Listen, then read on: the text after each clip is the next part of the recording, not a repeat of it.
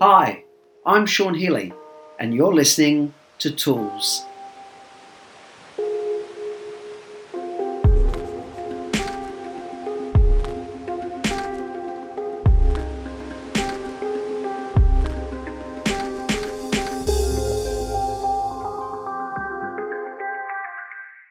Hi everyone, Sean Healy, NLP trainer and change agent here, and you're listening to episode 89 of Sean Healy Tools, a podcast designed to support entrepreneurial couples, people in business partnership, and anyone looking for more tips, tools, and strategies to add to the quality of your life.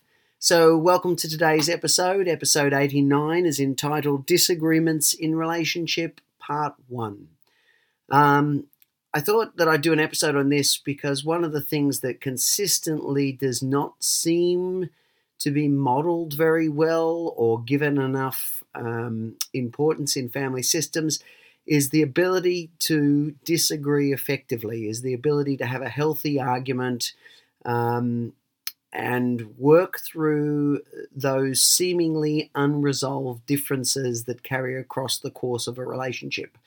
In particular, our intimate relationships. It tends to be that sometimes we're attracted to people who are very much, in some ways, our opposite, and then the things that draw us in and fascinate us become the very things that drive us mad later down the track. So it's worthwhile knowing and having some ideas around, how do we approach these potentially fundamental differences within relationships so that we can have healthy and harmonious relationships.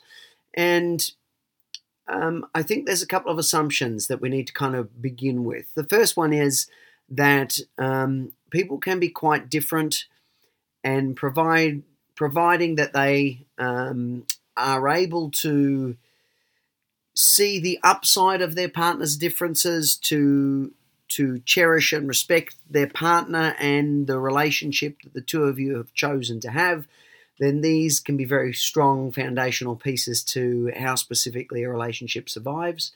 And then also, how do we approach our differences? How do we approach our differences in behavioral choices? How do we approach our differences in prioritization in life, and the different the ways in which, or the things that I value in a way that my partner values very, very differently. And when we're trying to come together under the umbrella of our relationship, how do we manage and respect and approach those differences in the most optimal way? And it's important to understand that absolutely a healthy relationship is not a conflict-free relationship, is not a friction-free relationship. Healthy couples disagree.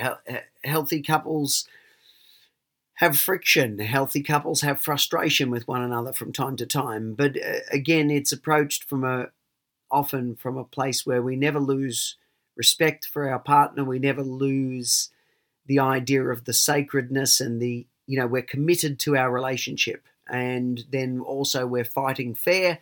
We're not doing or saying things that we can't come back from, and striking low blows.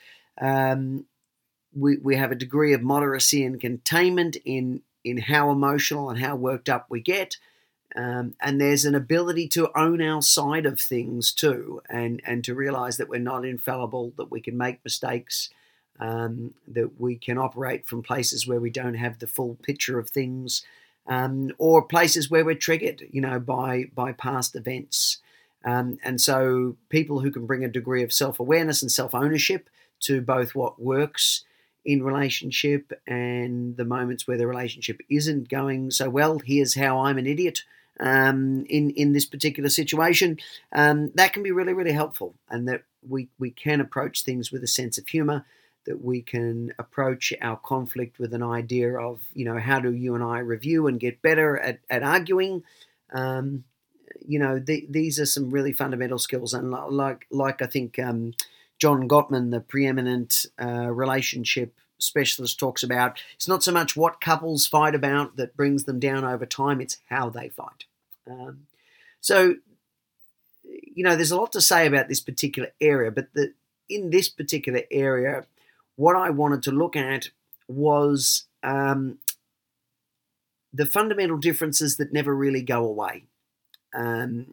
Because it is very possible to have a very, very healthy relationship, and yet certain problems or challenges that existed almost from day one, right throughout the course and length of the relationship, never get totally resolved. And we can, provided we're finding a platform or comfortable, I don't know why that was so challenging for that word to come out. Maybe it's because that's not quite the right wording. Maybe what we're talking about is a platform, in some instances, the least unbearable option for you and I, the least uncomfortable version for you and I, in certain areas, is about as best as we can kind of get. And as long as it's workable enough, that's going to be enough. Because when we're dealing with fundamental, deep-seated differences between two people, the idea of coming to absolute compromise, to absolute conformity, is an impossibility. And like I said, it's also not necessary to have a happy and healthy relationship. You know, if one of us is way more extroverted than the other and really likes to get out and, you know, really gets a lot of charge from social exchange, finds social exchange very easy and very effortless, and even though my partner, who's a lot more introverted, certainly can get out and do the social stuff, but finds that they get drained, they need to step away and process or recharge far more readily than I do, then those are things that overlap into, we're talking about fundamental differences that have a biological implication. We're talking about, when people talk about personality and character and these kinds of things, there's elements of this that are way beyond our conscious control. And you can see this sometimes. Even the other day, I was walking down the street and I was noticing a lady pushing one of those double prams. So there were two, as far as I could tell, twins sitting in the baby carriage. And you could already tell, I would imagine they would be probably around about a year old, maybe a little less. But one of the two twins was looking around every which way, fascinated by the external world, and the other twin just seemed to be, and I'm making stuff up here, but seemed to be, a lot more stationary, really didn't pay any attention to the external world so much. Even when I walked past, the more externally focused child watched me to the point of swinging around and staring behind to see where I was going, and the other child paid me absolutely no mind. So, already they're showing differences of attention, or at least in that moment they had very different aspects of attention, because it also, that's the other thing. Sometimes we can be way more focused and fixated on the external world, and sometimes we're deeply internal in our thoughts. So these things can vary. But people tend to have a proclivity that is not within conscious control or conscious construct. So whilst we can do something about it, to be able to kind of change it radically without really significant pressure, force, and will is going to be very, very difficult, and certainly very difficult to sustain in any fundamentally, any fundamental way that doesn't require significant constant review and constant effort. And I question how possible that is over time. I'm not saying it isn't, but there's a fair old effort there. So, and perhaps another example of this is we're in a relationship where one of us is way more orderly than the other, so that one of us has a threshold of, cupboard doors can be open in the house, and piles of washing can be left around the joint, and the bed unmade, and, the leaves not raked up. And if the two of us have a very different level of tolerance around orderliness, then one of us is going to hit the threshold way before the other and want to kind of, hey, we've got to tighten things up here. We've got to straighten the house up, while the other person has not even remotely reached their threshold.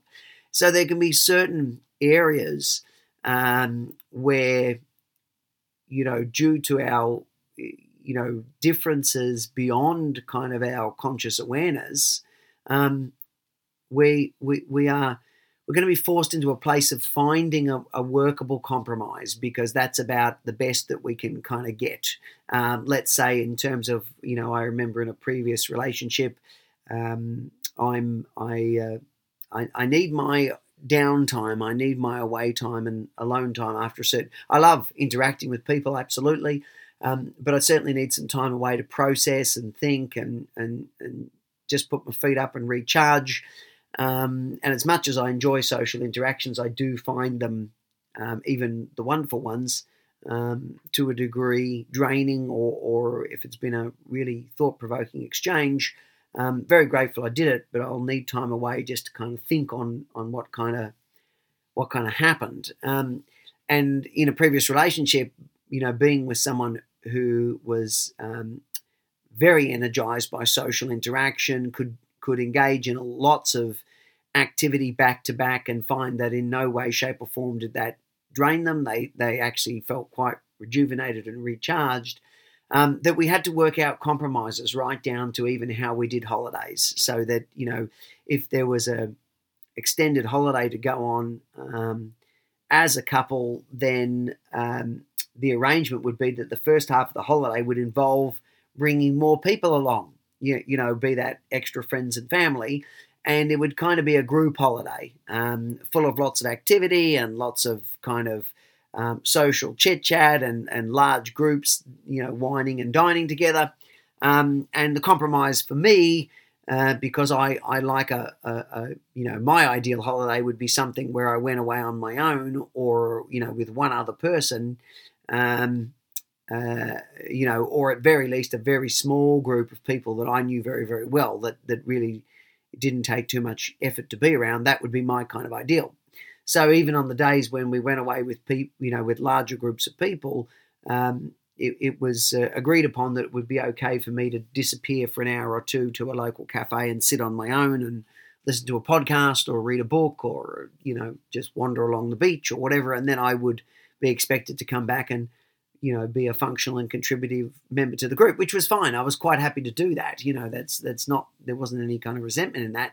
It's just that, all day long around large groups of people just, wore me out, and I needed to kind of withdraw temporarily just to get my bearings and recharge. And so the first parts of our holidays were generally with a larger group of people, and then the compromise was the back end would be just with ourselves. Everybody would leave, and then we'd have a bit of quiet time to us. So, there's certain ways to work out compromises. So the key thing is that with these fundamental differences in couples, that we're able to identify them, we're able to see what the value of there's a reason we don't want to be exactly the same if we're dating. That would be terribly boring, I think. What's the strength of our differences? What's the value that my partner's differences bring to our relationship? And then, how do we find a workable enough compromise? And it's also, this can be a bit of a protracted, complex dynamic to work out. So, as long as you're prepared to keep talking about it, testing out different approaches, and you're not setting yourself up falsely for failure by saying, okay, well, within 2 weeks, we need to get this worked out. If the intention is to prioritize our relationship and honor it, then we're also prepared that this might take 6 months, this might take 12 months, it might take 2 years. We're not putting our intent is to get a workable enough arrangement between the two of us on these points of difference, so that we're both not unhappy. But why? And the part I am happy for is I'm happy to sacrifice and willingly sacrifice and compromise to the relationship. And that's the other thing. I'm not compromising to my partner, I'm not sacrificing to my partner, but it's the level above that. It's there's the umbrella of the relationship, for which it contains two people, and it's to the relationship and the idea of the relationship that I'm actually making this sacrifice, because that's what I've chosen to nominate as a key and very important area in my life. So I'm not compromising to my partner as such. I mean, I am, but I'm compromising actually to the relationship. I'm coming from a platform of where I want to work it out for the health of the relationship, because then what that automatically does is it includes me. I will be, I will make the willing sacrifice for that, but I'll also be the willing recipient of the benefits of, putting the relationship, giving the relationship priority, and being willing to compromise and negotiate and be flexible on my side for the relationship. Because sometimes if we go to the level below the relationship, which is myself and my partner, and I feel like I'm sacrificing for my partner, or I'm compromising for my partner, that may be okay, or that may bring some resentment up in me. But if we move a level up to the idea of the relationship itself, then it tends to be that people find it easier, because I'm not giving in to a person. I am compromising to a relationship, to an ideal about, and I'm prioritizing the relationship and doing my part in seeing that it grows and flourishes as much as it possibly can. So it's recognizing, like I said, just in quick review, a happy relationship is not a conflict-free relationship. It's not a differences-free relationship, and that some differences run very deep. And the best we can do is work out a good enough compromise that we are settling, but we are doing that willingly for the relationship. The relationship is important enough to me that I'm happy to have these discussions.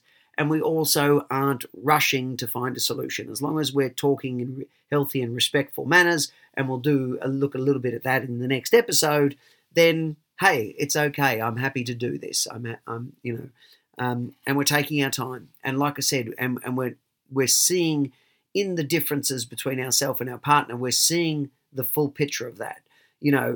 I'm seeing the benefits that the differences between me and my partner. What are the benefits that those differences bring?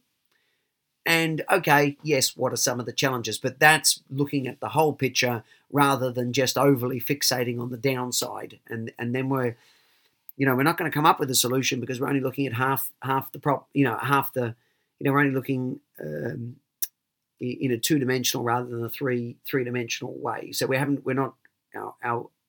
our attention is not complete. Our attention is not holistic enough if all we can see is the downside of the differences. But there are upsides too. So I hope this has given you something to think about. And as always, I really enjoy sharing some of these ideas that I come across on my travels. There's so many amazing contributors to the field of knowledge, and I enjoy cherry picking the things that I think are significant and helpful and putting them into this, this kind of podcast format. So as always, as I sign off, I'd just like to say thank you. And if you've been listening to the show right the way through or for some period of time, my profoundest gratitude to you. If you're just joining the show, welcome. Really delighted that you're taking some time out.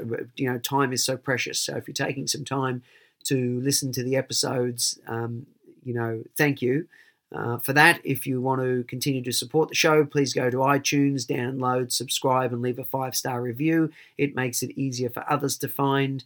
The program's also, Sean Healy Tools is also available on Stitcher and Podbean, and at the website emergencetraining.com.au. So please come by the website, visit. We've got plenty of material there that you can utilize. And also, if there's any episodes that you've got an interest in that you think might be of value, by all means, suggest a topic. Very grateful when people do that. And if I feel I know enough about it, or I know something about it. I don't know enough about it, but I know something about it, then I'll be happy to see what I can kind of put forward. But as always, thank you everyone from wherever you are in our on our magnificent planet. Thank you so much for listening. I really, really do appreciate it. And until next time we're together, bye for now.